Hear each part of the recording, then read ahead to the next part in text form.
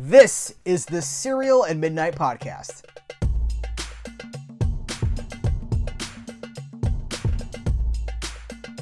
Hello and welcome to the Serial at Midnight podcast. My name is Heath Holland, and this week I'm talking to Ralph Tribbey, the founder, the maestro behind DVD and Blu-ray release reports, which you can find at DVD and Blu-ray release report.com. Ralph he's been chronicling the numbers, the trends in physical media since the launch of the DVD format back in 1997. But he goes back further than that. He started in the theatrical business, running theaters. He opened the second ever video store in the San Diego area and then went on to become an executive working in sales and marketing at Key Video and at companies like MGM, United Artists. This man has so much knowledge about basically the entire history of home video as we know it. And so what we're going to get into here is really a lot of data that comes from DVD and Blu-ray release report. We're talking about how much product is actually being released. You know, I talk constantly here about how there's never been more released. That's not just me saying this. Did you know that 2023 may very well be a record-breaking year for the number of titles on physical media? There's so much to unpack here, so much information. So I'm just going to cut right to it. Without further ado, Ralph Tribbey from DVD and Blu-ray Release Reports.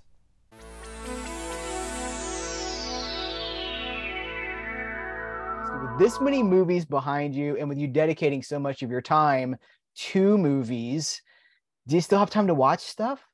Oh yeah, every night we make time. I'm actually working on a book because I'm a big genre fan. So I'm working on a book for me, and I don't care if anybody ever reads it, on the chronological history of horror, sci-fi, and fantasy, beginning in literally January 1st, 1950, by decade.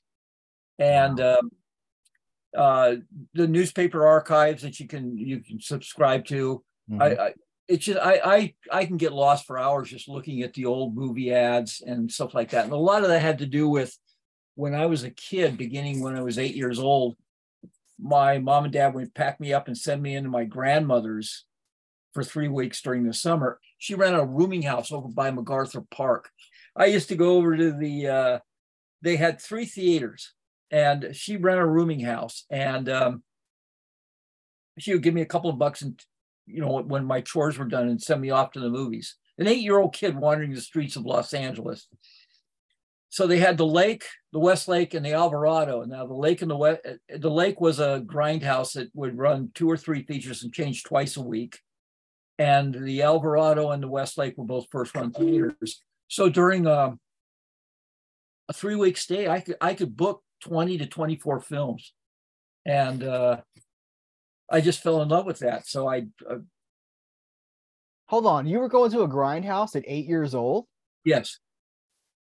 Wow. Was it safe? I mean, were you safe? Yeah, it was. I never thought anything of it. I wouldn't go there now. God almighty. It's MacArthur Park's turned into kind of a derelict's haven. What kind of movies were you? Ducks, little boats on the thing. Yeah. What kind of movies were you seeing at this time? Whatever was playing. Now, I really like the action stuff and any kind of horror sci-fi film, Mm-hmm. But a film like Cell 2455 Death Row, I was fascinated with that. I was going like, wow, that's kind of interesting. It didn't seem very fair to him, Carl Chessman, but whatever it was a musical, I'd see a musical, whatever it was. But I really like the sci-fi and the horror. And this entire library back here is a chronological order of films, horror films, sci-fi films from 1950, and it runs all the way around over to here.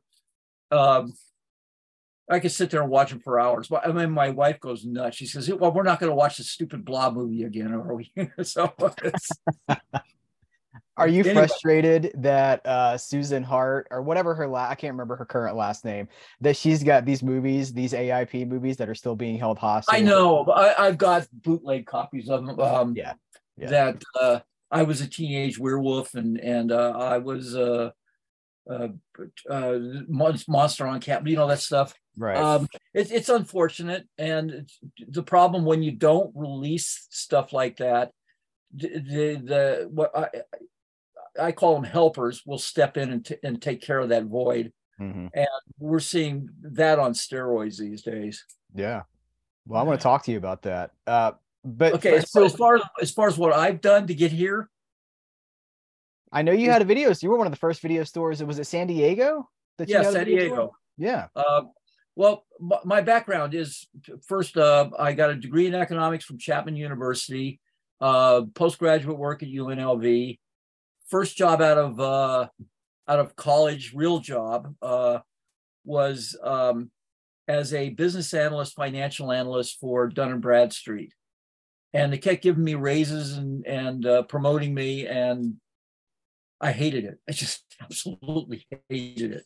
So I interviewed with every Southern California theater chain, and none of them would hire me. Finally, this guy named Jules Pincus, who's the regional manager for Lowe's Theater, said, nobody's going to hire you because they're afraid you'll take their job. And I said, well, I just want to learn the business. So finally he relented and hired me as a assistant manager of the Lowe's Theater in the Cine in Inglewood. So I gave myself a year to learn the business from the ground up. Along the way, I met a guy named Steve Lane. Now, you may be familiar with him when I say Howling, Howling 2, Howling 3, Howling 4. He did all the Howling movies. He did Dean Koontz's Phantoms. He did the 2 Lawnmower Man films. He was the head film buyer at National Cinema at the time. And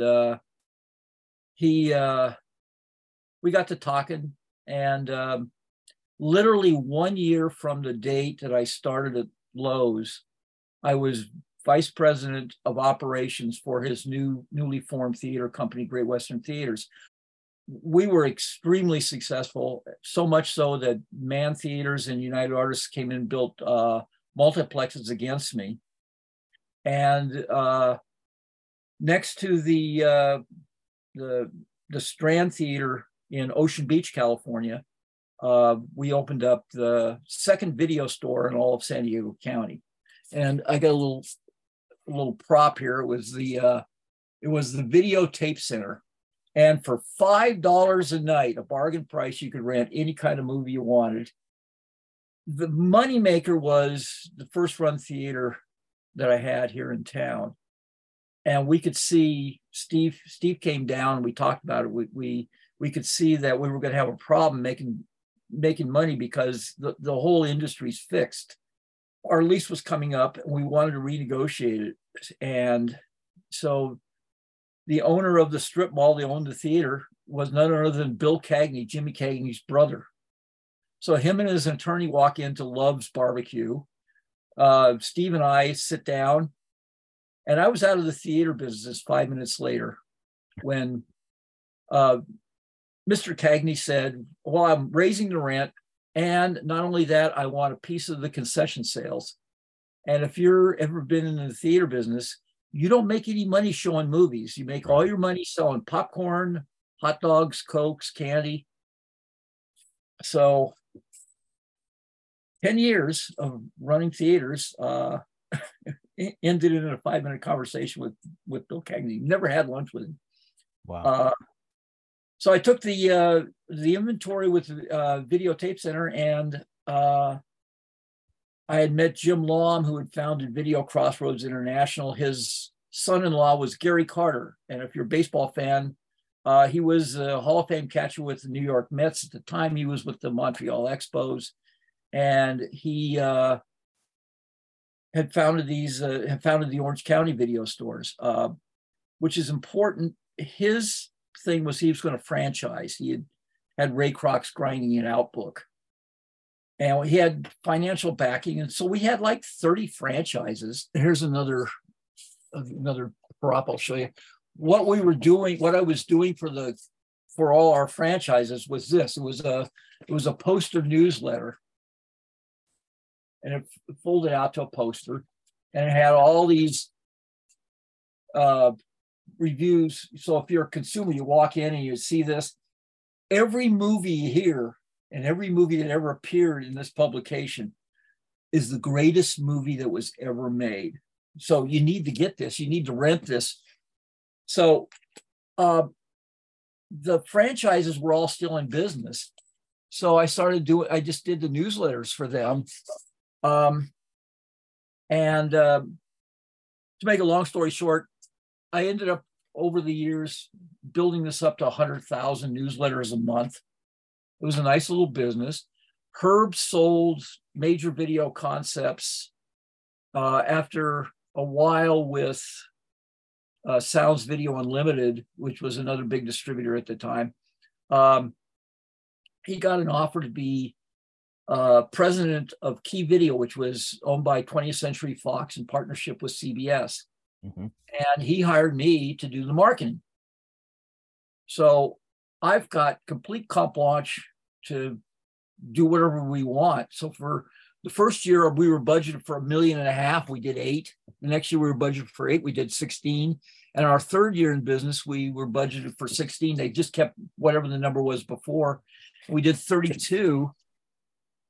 And then at that point, CBS and Fox, I guess, parted ways, and they decided to relocate from New York out to California. And Herb was basically written out of the business. And about a year later, MGM did the same thing. They moved their operation from New York out to the West Coast. They hired Bud O'Shea from CBS Fox to be the president. Bud turned around and immediately hired Herb to be senior vice president of sales and marketing. And guess who got to be head of marketing for MGM? Now I'm running a studio. I got 26 people working for me, and we did everything. I mean, I did that for 4 years until Kokorian, you probably know the history, sold the company to an Italian waiter, had no money. And did a lot of consulting after that. Ended up at Orion Pictures, consulting there. Had my own office and everything. Was working for Len White, his only job was to sell the company. And it was at that time I was sitting down with Bud O'Shea, my former boss from MGM, and we were talking about this new thing coming in called DVD. Mm-hmm. And I reasoned that there's probably a business there if you just reported on what was being released on DVD. So I started the DVD release report, and I've been doing that for the last 27 years. That was in 97, right? March 97. March 97, yeah. Yeah. You've set up so many things here. Well, the first thing I want to ask you, so I remember I've been buying my movies for over 30 years now, mm-hmm. Going back to the VHS. Like my dad, we were one of the first people in our neighborhood that had a Betamax player in the mid 80s, right? And so we would go, there was a store in the mall that had beta stuff, and we had Swiss Family Robinson from Disney, and we had Star Trek the motion picture. So I've been around media for my whole life, but when I started buying my own movies, it's been over 30 years. I remember a palpable excitement when DVD entered onto the scene, yeah. And it felt like this is like bringing the cinema home, right? This is like bringing that cinematic big screen experience into your home. You felt that too from the other end of the business? It was a game changer because remember, I'm coming from the VHS world. I mean, right. We would sell a video cassette. The wholesale price would be $42.50. That was the wholesale price. Well, you got to translate that to inflation too. That's a lot of money. Now it'd be like $90 or something. It was the rental business, and right. we did just tonnage of this stuff. But the moment I saw DVD, I mean, literally, Bud had some of the first stuff delivered to him at his office at Orion Pictures, and we put one of these things on, and it is a game changer. I mean, the difference between VHS and DVD was just off the charts, and you knew that that was going to be the future, which is one of the things that gets crazy is that back when it was really firing away, once they got it down from being $3 to $5 to replicate a disc down to 30 cents. And the whole business took off. The joke was the only business on the planet that had better profit margins was cocaine dealers. And they've literally taken this business model and just tossed it aside. The other thing that goes hand in hand with that is the studios and Warner Brothers and Disney are making a show of celebrating their 100th year in the business. They spent 100 years building this mousetrap of theatrical distribution. And if you take 97 when DVD launched, I made that the demarcation point for new theatrical and theatrical catalog. And the reason for that was so I could monitor the window, how long it took from a film to open theatrically till it hit DVD. So they're all the same. It's still movies, but if you just look at new theatrical, over 99% of all films released since 1997 theatrically that have grossed $25 million or more are all from the studios. And now you're taking films like Artemis Fowl, this latest thing, $125 million film. You take it direct, you don't even put it in the theaters, and you take it direct to streaming, and then you write it off. It's crazy.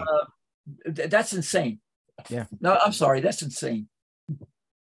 I keep thinking maybe there's something I don't know, like, well, maybe there's something they're not telling me. That's exactly what I'm thinking. It's like, I must be missing something. It must be an accounting thing.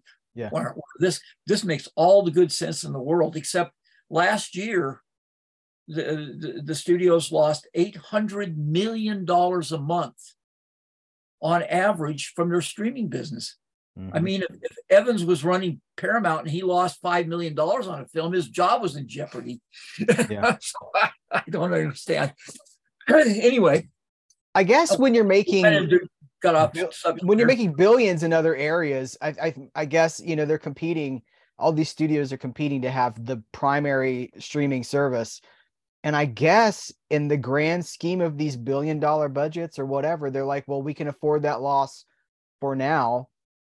But if you look at the cash flow for Comcast Universal and Viacom Paramount, they're running into some cash flow issues that are eventually going to have to bring some rational discussion. See, like Sony Pictures, for example, that doesn't do this. They simply take their films, put them theatrically, put them on DVD, Blu-ray, 4K, and license them either to Netflix or Amazon Prime. They're not in the business of we're going to see how streaming works out and lose how much money we can in the meantime. So I suspect that, and I'm just guessing, but I suspect that we're going to see that shift come into play at the studio level for some of these that are going like, well, maybe we should go back to the promo better best way of delivering product to the consumer, as opposed to just running a theater and not selling any popcorn. I mean, that's the analogy, is that they're just doing one thing and they're losing money at it. And that doesn't make any sense. Yeah. Well, did you see this news as we're recording this in the last 24 hours or so? The news has come out that the French Connection. Oh God, yeah, that's insane. I tweeted about it. My tweet has it's over 5 million. It's been seen over 5 million times in a day. That's criminal. People are furious about it, and it's an example of Disney, I guess, thinking. I mean, I don't want to assume, but it seems like they think, well, we can have our cake and we can eat it too. We own this asset. We can censor it. We can edit it. We don't have to tell anybody. It's our well, it's not just their platform, because it's on the Criterion channel, and the theatrical prints that are going out have been edited. And so people say, well, physical media is the answer, right? But the next pressing of the French Connection is probably going to have that edit on it, right? So I got my French Connection bit squirreled away over there. Yeah, me too. When I saw that, I immediately thought back a couple of weeks ago. Spielberg did a in an interview where he was talking about some edits were made to E.T. Yeah. And I think that kind of foreshadowed what might be taking place. He may be privy to some internal conversations about they're going to get French Connection may be just the tip of the iceberg of what might be to come. And that's just terrifying because in the publishing business, we're seeing books literally being rewritten, which I have a problem with. But that's just me. It's not just you, it's me too. And we're both physical media advocates and physical media fans. I mean, you've dedicated most of your life, to this book that we're talking about here. But I think this issue is bigger than physical media because it goes to the very creation of the art itself and the people that are distributing the art wanting to control what it actually says. And I don't think you can do that. Well, they are doing it, but I don't think you can ethically do that. And I think that people are starting to realize, hey, wait a minute, these companies they're overstepping.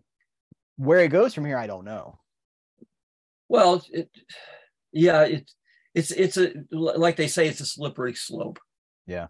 But they're not seeing the what the market really looks like. They're just seeing it from their little corner of the world. And if you look at it from a studio point of view, it looks like, well, we're not in the DVD business anymore because that's so old, and we do some Blu-rays, but we're really kind of focused on 4K, and then we're also focused on these other things, streaming. At being studio centric myself, having worked for 3 different studios, I sort of saw the business that way too. I'm impressed with what a lot of what do you call them, boutique boutique labels. They're basically doing the studio's job because the studios are lazy. So from MVD and Arrow and Severin and Kino Lorber and Shout Factory and Mill Creek and Bayview's doing all sorts of stuff. There's where sort of the action is that we see, but then you get into what's left over. Give you an example. DVD, just DVD. This is through literally May 31st.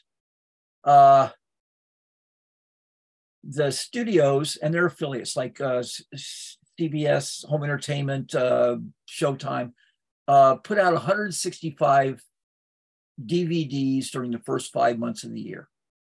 So that looks like a nothing business to them. During the same time, the entire industry put out 13,339. So they had 1.24% of the share.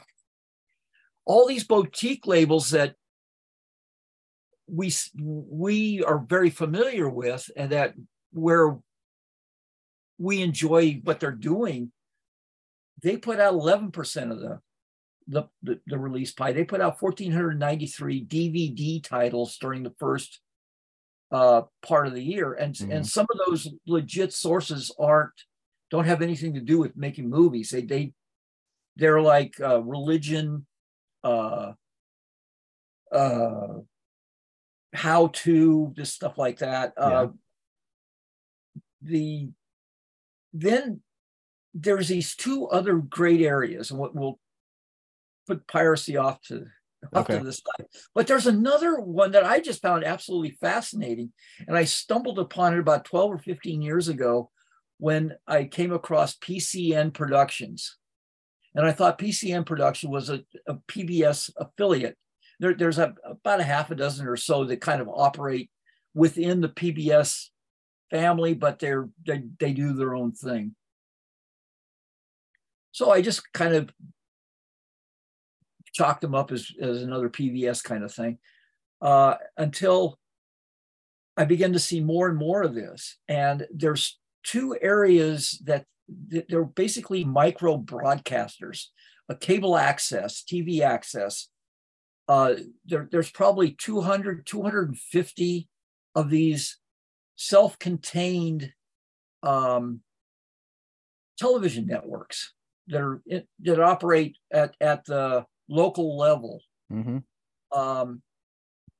And they discovered a market. And think about it, the local high school basketball game, or Friday night football, or the girls lacrosse, and in some areas girls hockey, game's going to get played anyway. I mean, every day there's some high school sporting event when the schools are in. Why not take a camera down there and broadcast it on your local broadcast network? And then they discovered, well, we've got the tape. It didn't cost us anything. Why not make a DVD and see if anybody would buy it? Another area where they make some money is they go down to the local commencement exercise. High school, everybody graduates. They record the hour and a half of people walking across the stage. The local 5th grade middle school has a spring concert. They record it. The city council has a meeting. They record it. And so these numbers are reported, that you're able to find the numbers of these things? Once you know where to look. Okay.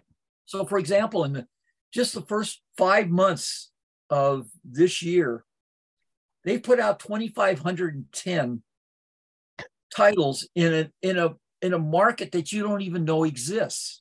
They do more than all the boutiques and the studios combined in just terms of output. Now, revenue-wise, it's a whole different game. But you have to assume the following. Either these are independently wealthy people that don't care if they make money or not, that just love doing this. So they do it over and over again to lose money. It's like Citizen Kane, where he's going to lose $1 million a year running the newspaper, but he doesn't care. Right.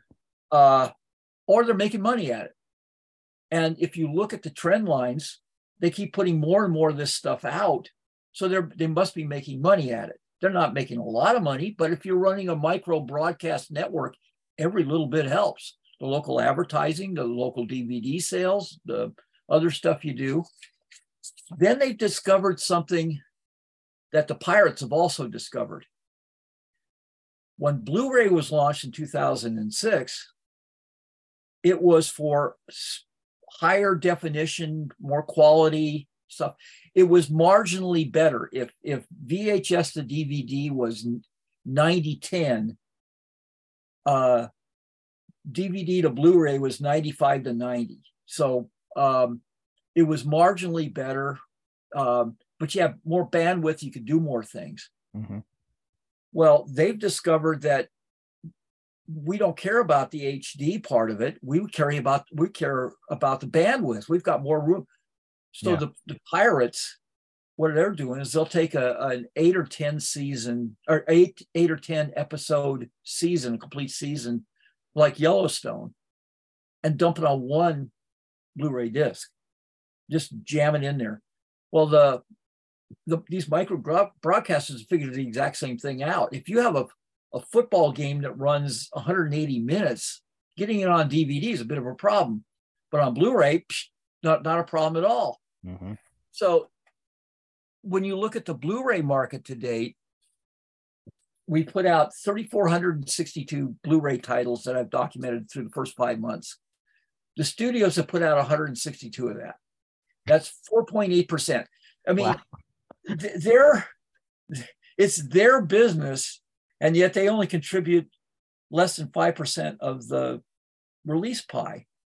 The legitimate guys, all the boutique labels, produce another 20.5% or 712 titles. But these little micro broadcasters are putting out 410 Blu-rays in the first 5 months of the year, which is more than twice what the studios are doing. Yeah. Then you've got the big chunk, and here we go. You'll get back to why some of what the studios are doing right now seems completely irrational, but in a certain sense, it makes sense why they're not chasing all these helpers, not playing whack-a-mole. If you're willing to write off Timmy Failure, the $42 million production, McCarthy's movie. Why would you care if somebody's putting out Mandalorian on Blu-ray? Yeah. I mean, if you're taking those kind of hits, do you really care if somebody's selling 10,000 copies from different sources of Mandalorian, especially if you have shown no interest in putting any of that on Blu-ray yourself? I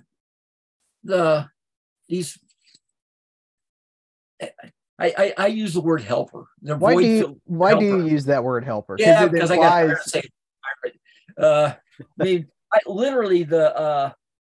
I was appointed by Bud O'Shea to go sit with all the other studios to talk about piracy back in the VHS days.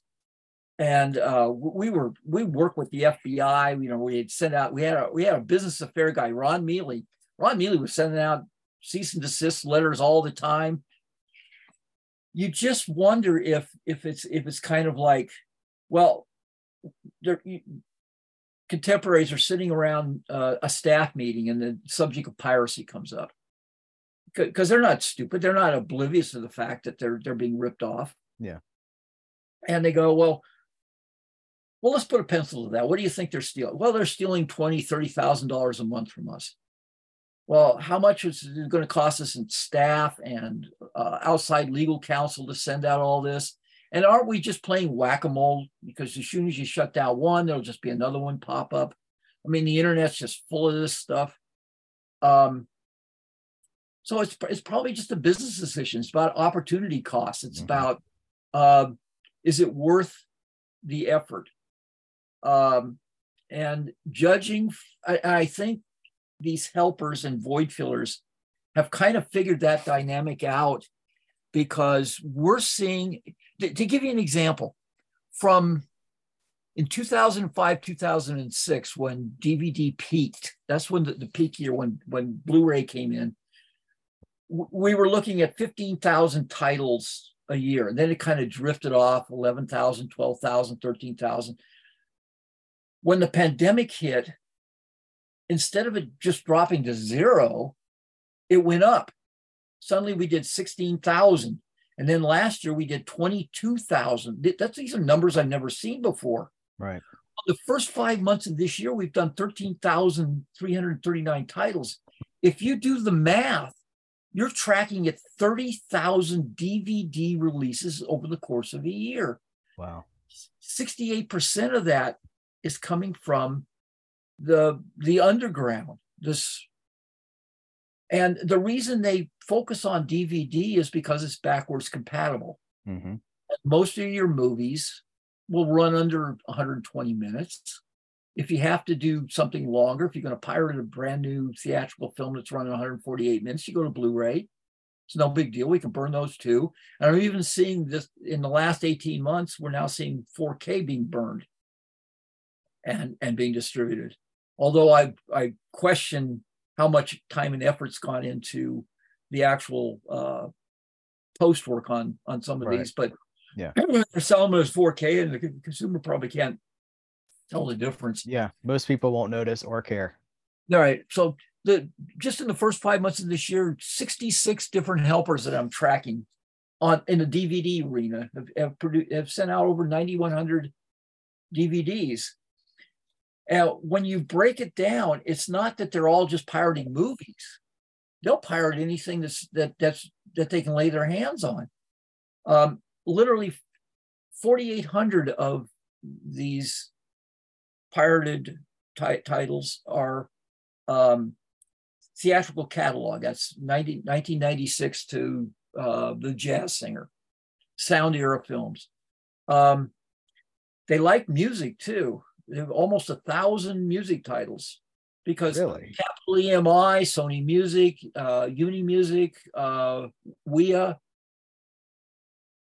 they're just Eagle Rock. I mean, Eagle Rock used to just put out some really great stuff. They don't do anything anymore. Right. They've just literally given up. Yeah. And so So the you're talking pirate, about music, like a video format of music, like yeah, whether it's a concerts or music concert videos. Yeah. or Okay. like all the great ABBA's greatest hits, Yeah. Billy Joel's greatest hits, that kind of stuff. Um, they just don't do it anymore. I Right. mean, it's far and few between. You got the Gaither brothers over at Universal Music, Yeah. their concerts, and that's about it. I mean, Yeah. it's really slim pickings.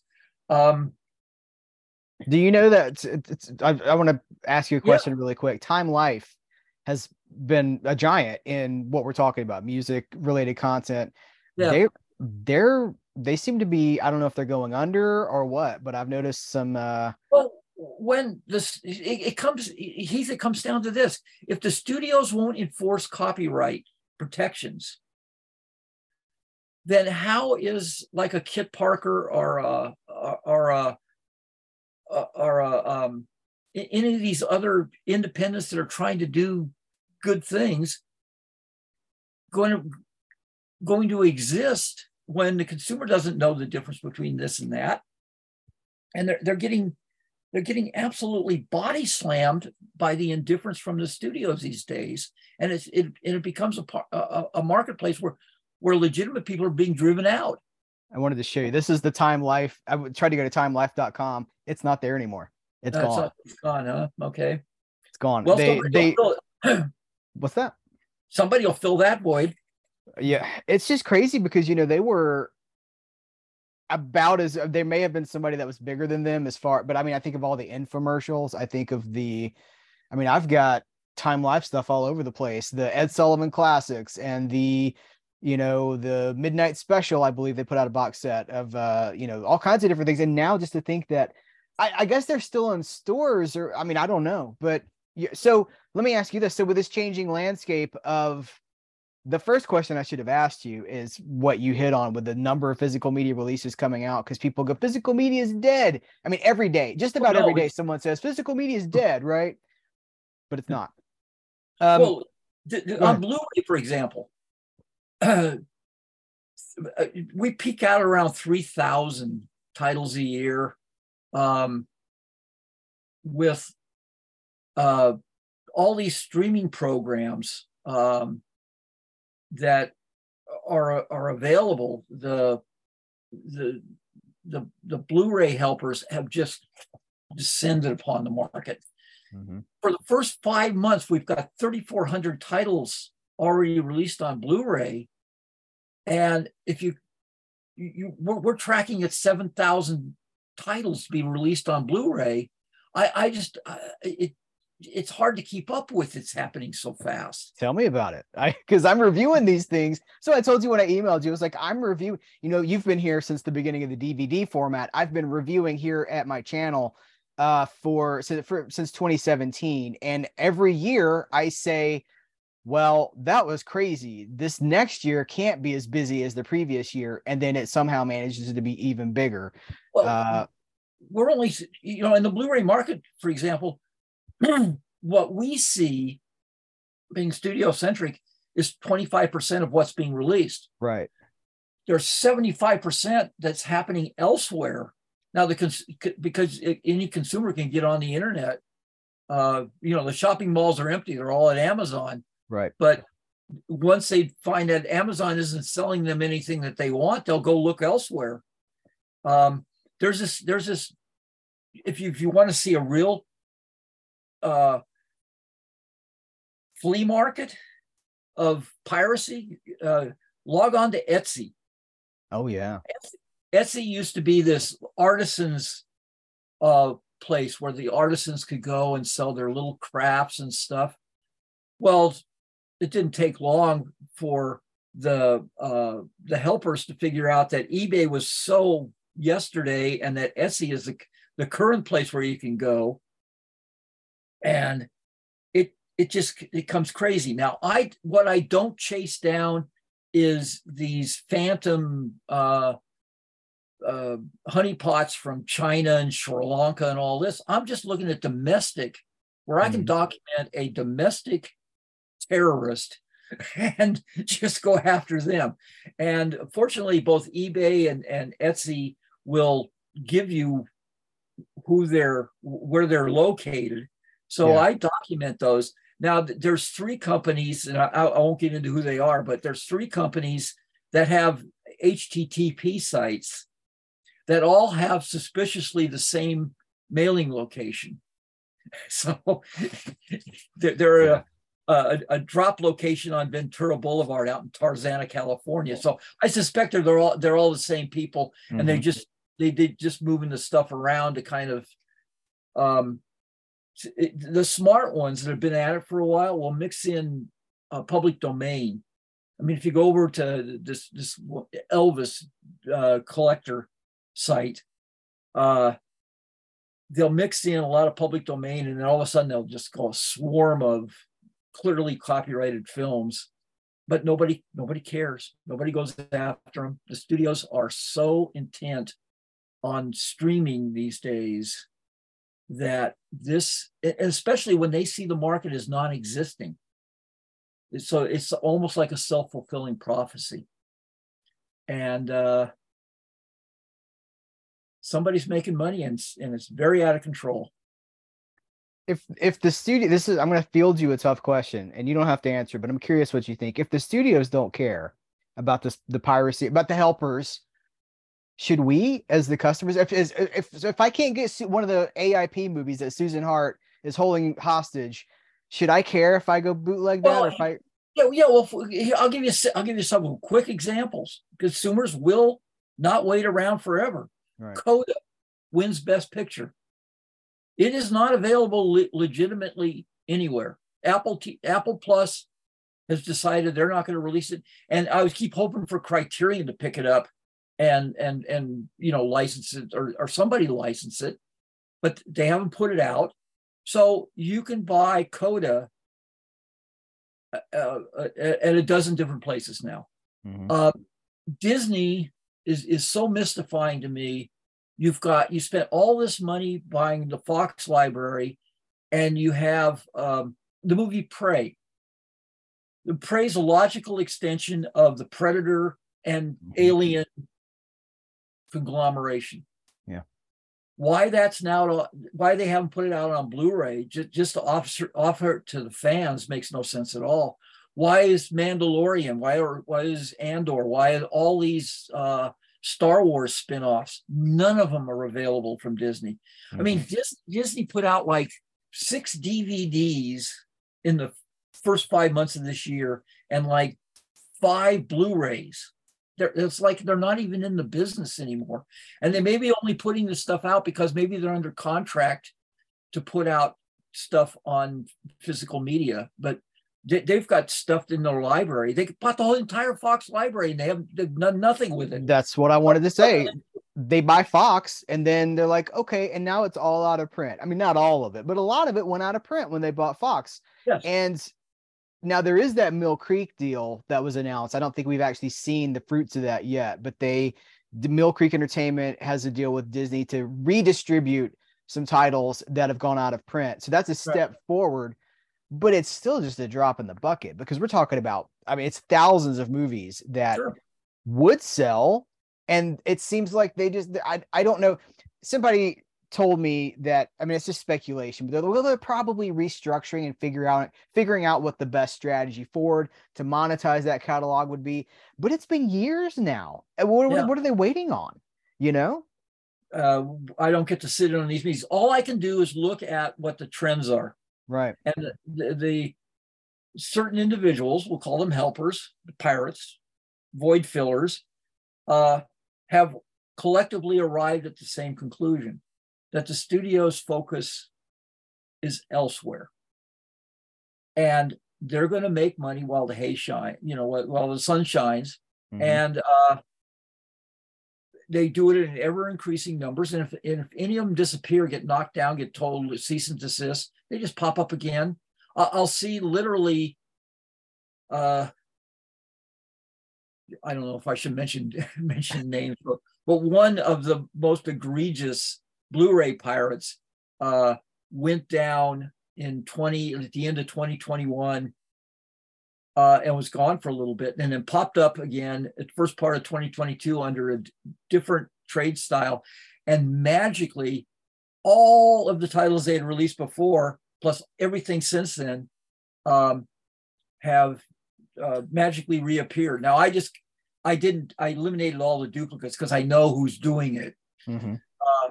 But literally every week, they will take what's ever being dumped that week by whatever streaming platform, and they will have it, if it's a movie, within hours after its premiere. That's how good they are. I mean, they are, I almost hate to say it, but you have to admire how they've got this down to a science. Yeah. And they have a loyal customer base that see them as being legitimate source. And you need a copy of The Princess, which I guess Disney dumped $26 million in. They were running all across the banner of the Internet Movie Database there for like 3 weeks in a row. Every time you opened up the Internet Movie Database, there was an ad for The Princess, The Princess, The Princess. Bypassed theaters, went right to streaming, and now they're writing it off. But if you need it on Blu-ray, it's there. Mm-hmm. All right, as we wind down, I want to ask you about what you think the future holds. I guess I'm curious also, not just for discs or home media, but also, how do you think this great streaming experiment is going to conclude? What direction are we going with this? It seems like it's unsustainable, right? It is. You can't have all these different streaming platforms. There has to be consolidation at some point. I suspect the Warner Brothers and Disney seem to be the ones that are trying to position themselves to replace Netflix. I'm not quite so sure that they'll accomplish their goal, although Warner Brothers seems to be the better organized right now. I mean, it was funny, Zaslav, the new CEO of this Warner Brothers Discovery thing, he kind of let the cat out of the barn, or the monkey out of the pen, a couple of months ago, when he said that, just in a candid interview, he said that 60% of everything on HBO Max, nobody's watching. And that kind of tells you about why there's a writer's strike. Is because they're like Brer Fox and Brer Bear throwing Brer Rabbit in the briar patch. Please don't, please help us stop doing the things we're doing. Yeah. So they put mountains and mountains of these multi-million-dollar productions, whether it's a strip series or a film, into their series, into their streaming platforms, just spending money like a drunken sailor, and 60% of it no one's watching. And you know what's crazy about that is that Warner Brothers has this massive library. Oh, yes. One of the biggest libraries, right? Because they have all these other companies that they've purchased or that are part of the portfolio. You can't find a lot of it. Warner Archive releases 4 a month, 2 or 3 Blu-rays a month. Yeah. If they put some of those on Max, or they put some of them on Max, but if you hey, Max has 500 like a whole vault of classics from the Warner Brothers library, I wonder if that would be a draw, or if people just don't care. I don't know. They just figured it'll be pirated. Yeah. No. When just kind of the inside baseball thing, when Warner Brothers retired George Feltenstein and moved the Warner Archive to Amazon to manage, that was the end of it. Warner Brothers or Amazon went through and purged all their DVD-R vendors that they were touting on a regular basis. They just purged all them. They just all disappeared.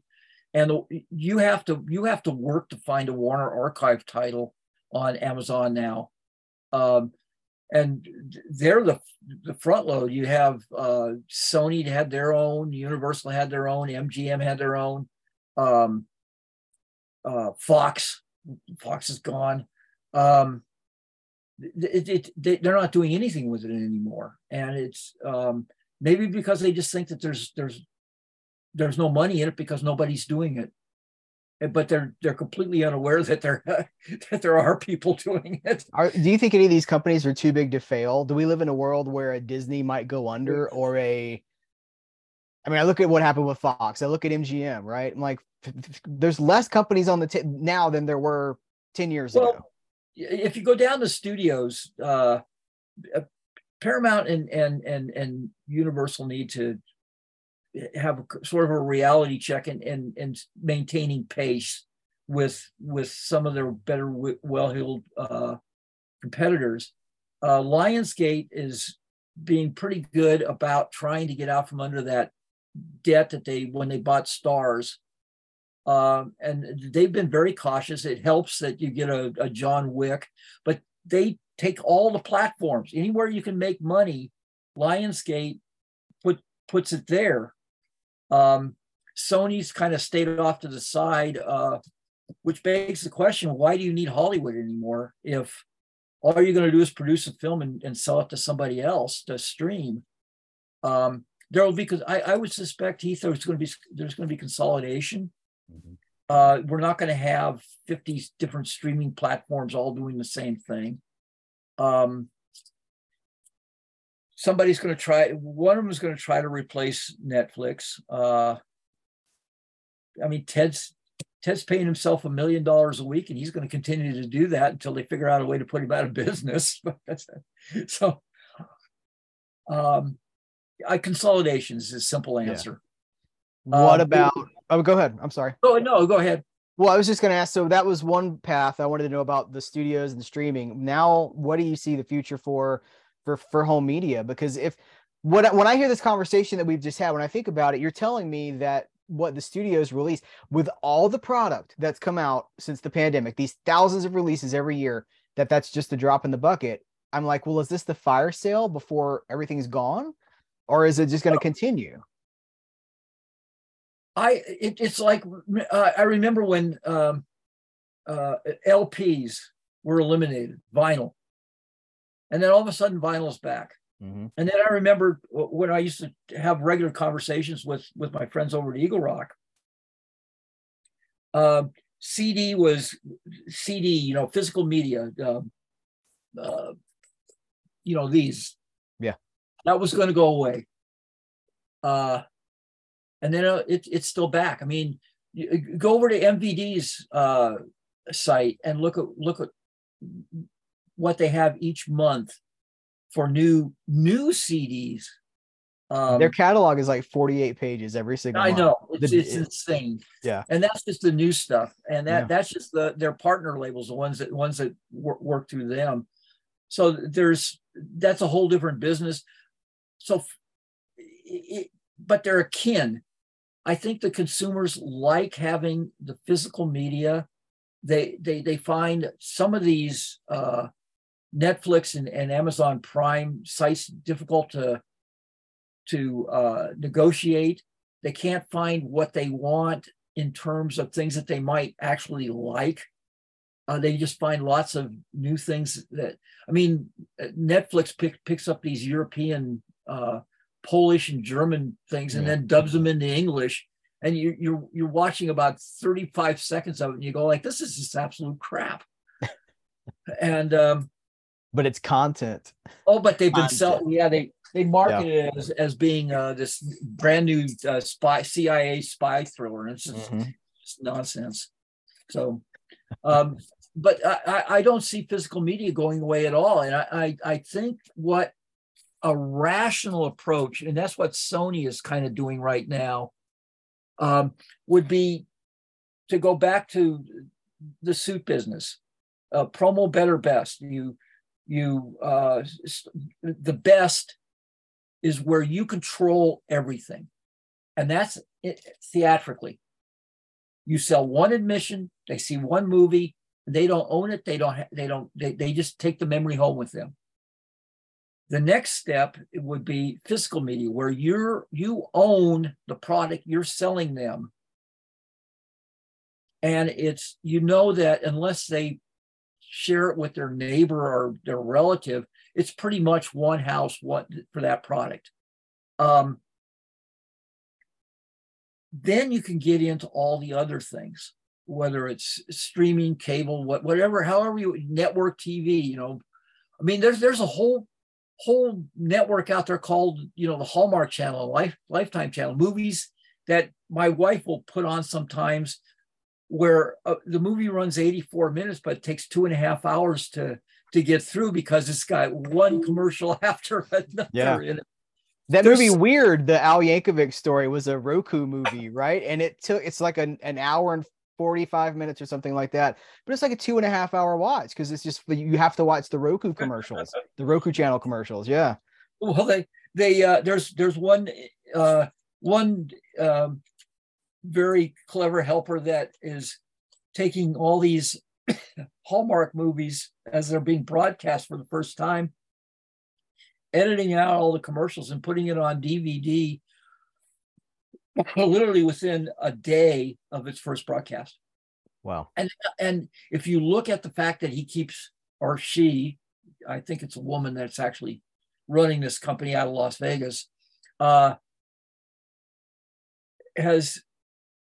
keeps adding and adding, and the number keeps going up and up and up, which means they're successful. Because unless she's independently wealthy and willing to lose all the money in the world just to fulfill her fantasy of putting Hallmark movies on DVD, she's got to be making money at it. Yeah. So you just look at what you do is you look at the numbers, and you don't have to know what's going on. You just know something's happening. And the studios cannot continue to lose the kind of money they're losing and see their stock values erode. I mean, Disney's down like $16-18 billion in stock value here in the last 30 days, and it has nothing to do with their stupid political battles with Florida. It all has to do with the numbers that they reported out. It's at some point when the stock gets down from 92 today, I guess it is, down to 68 and then 55 and then 42. At some point, they're going to say, stop. You got to do something different. Mm-hmm. I think that's the near-term trend. In the long term, we're all dead. In the near term, I think over the next 5 years, you're going to see some consolidation. I think you're going to see a return to kind of a rational approach to managing assets, because the other line of attack, the current line of attack, is not sustainable. We've just scratched the tip of the iceberg here, but I want to remind people that they can read your report weekly. You put it out weekly, right? 48 times a year. Yeah, it's close to it. Yeah, you can download the PDF file every week, or you can just read it's funny. About 10 or 12 years ago, I decided to repurpose all the editorial onto like a blog, and I didn't think anything of it. I just and then I linked it to the website, and when people began to see one to the other, I blew up my website. I literally just went out of capacity.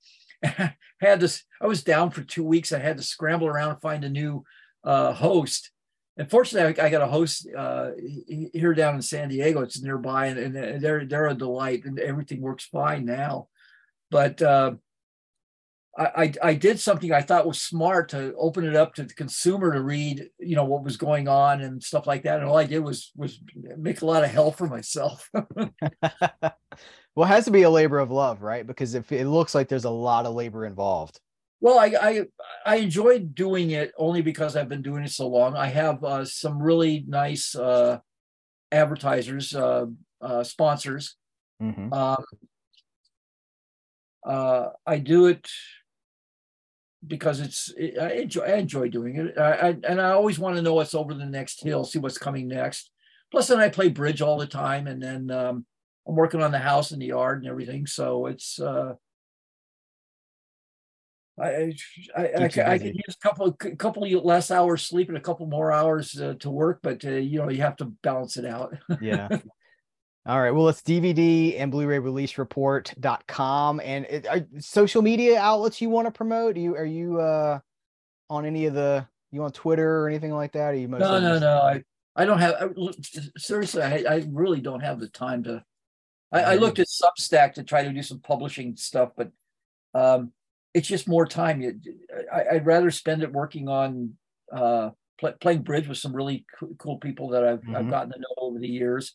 And which is a game that I don't know if you're a card player, but it's like Texas Hold'em on steroids.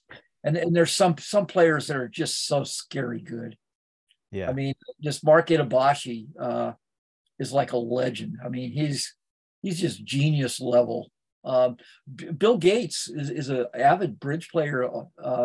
Never got to play against him, but I got to play in a couple of national tournaments and play against some guys that you just know from the way they're holding the cards, they're just better than you. Some people just have like this extra gene or this chromosome or something. Their brain doesn't even, it's like a computer or something. But I'm going to say goodbye to you after we finish recording, but I want to wrap up with you here on the record and just say thank you so much for taking the time to talk to me about this, your experience, your knowledge. I really appreciate you sharing it with me. Hey, anytime you need anything, you know where to find me. Thank you very much.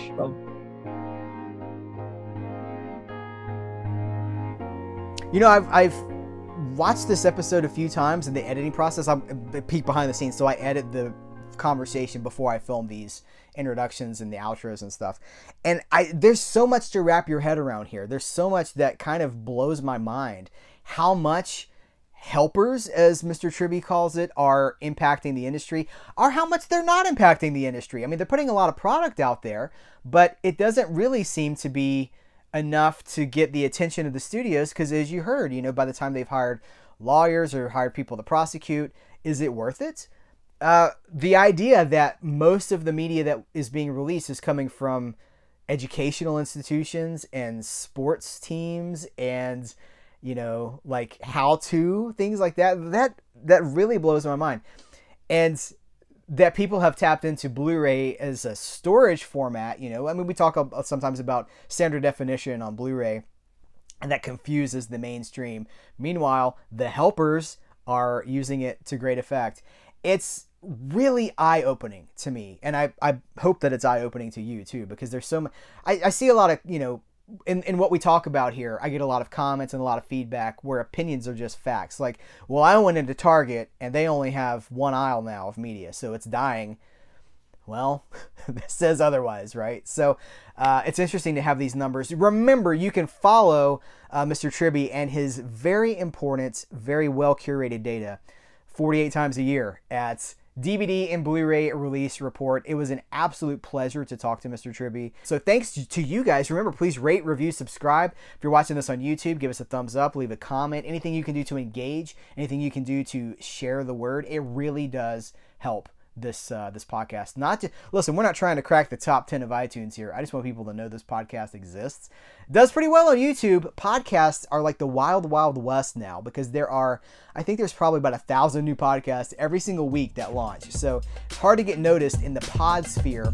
Anything you can do to help would be much appreciated. Guys, thank you so much. Take care. Until next time, I will catch you later.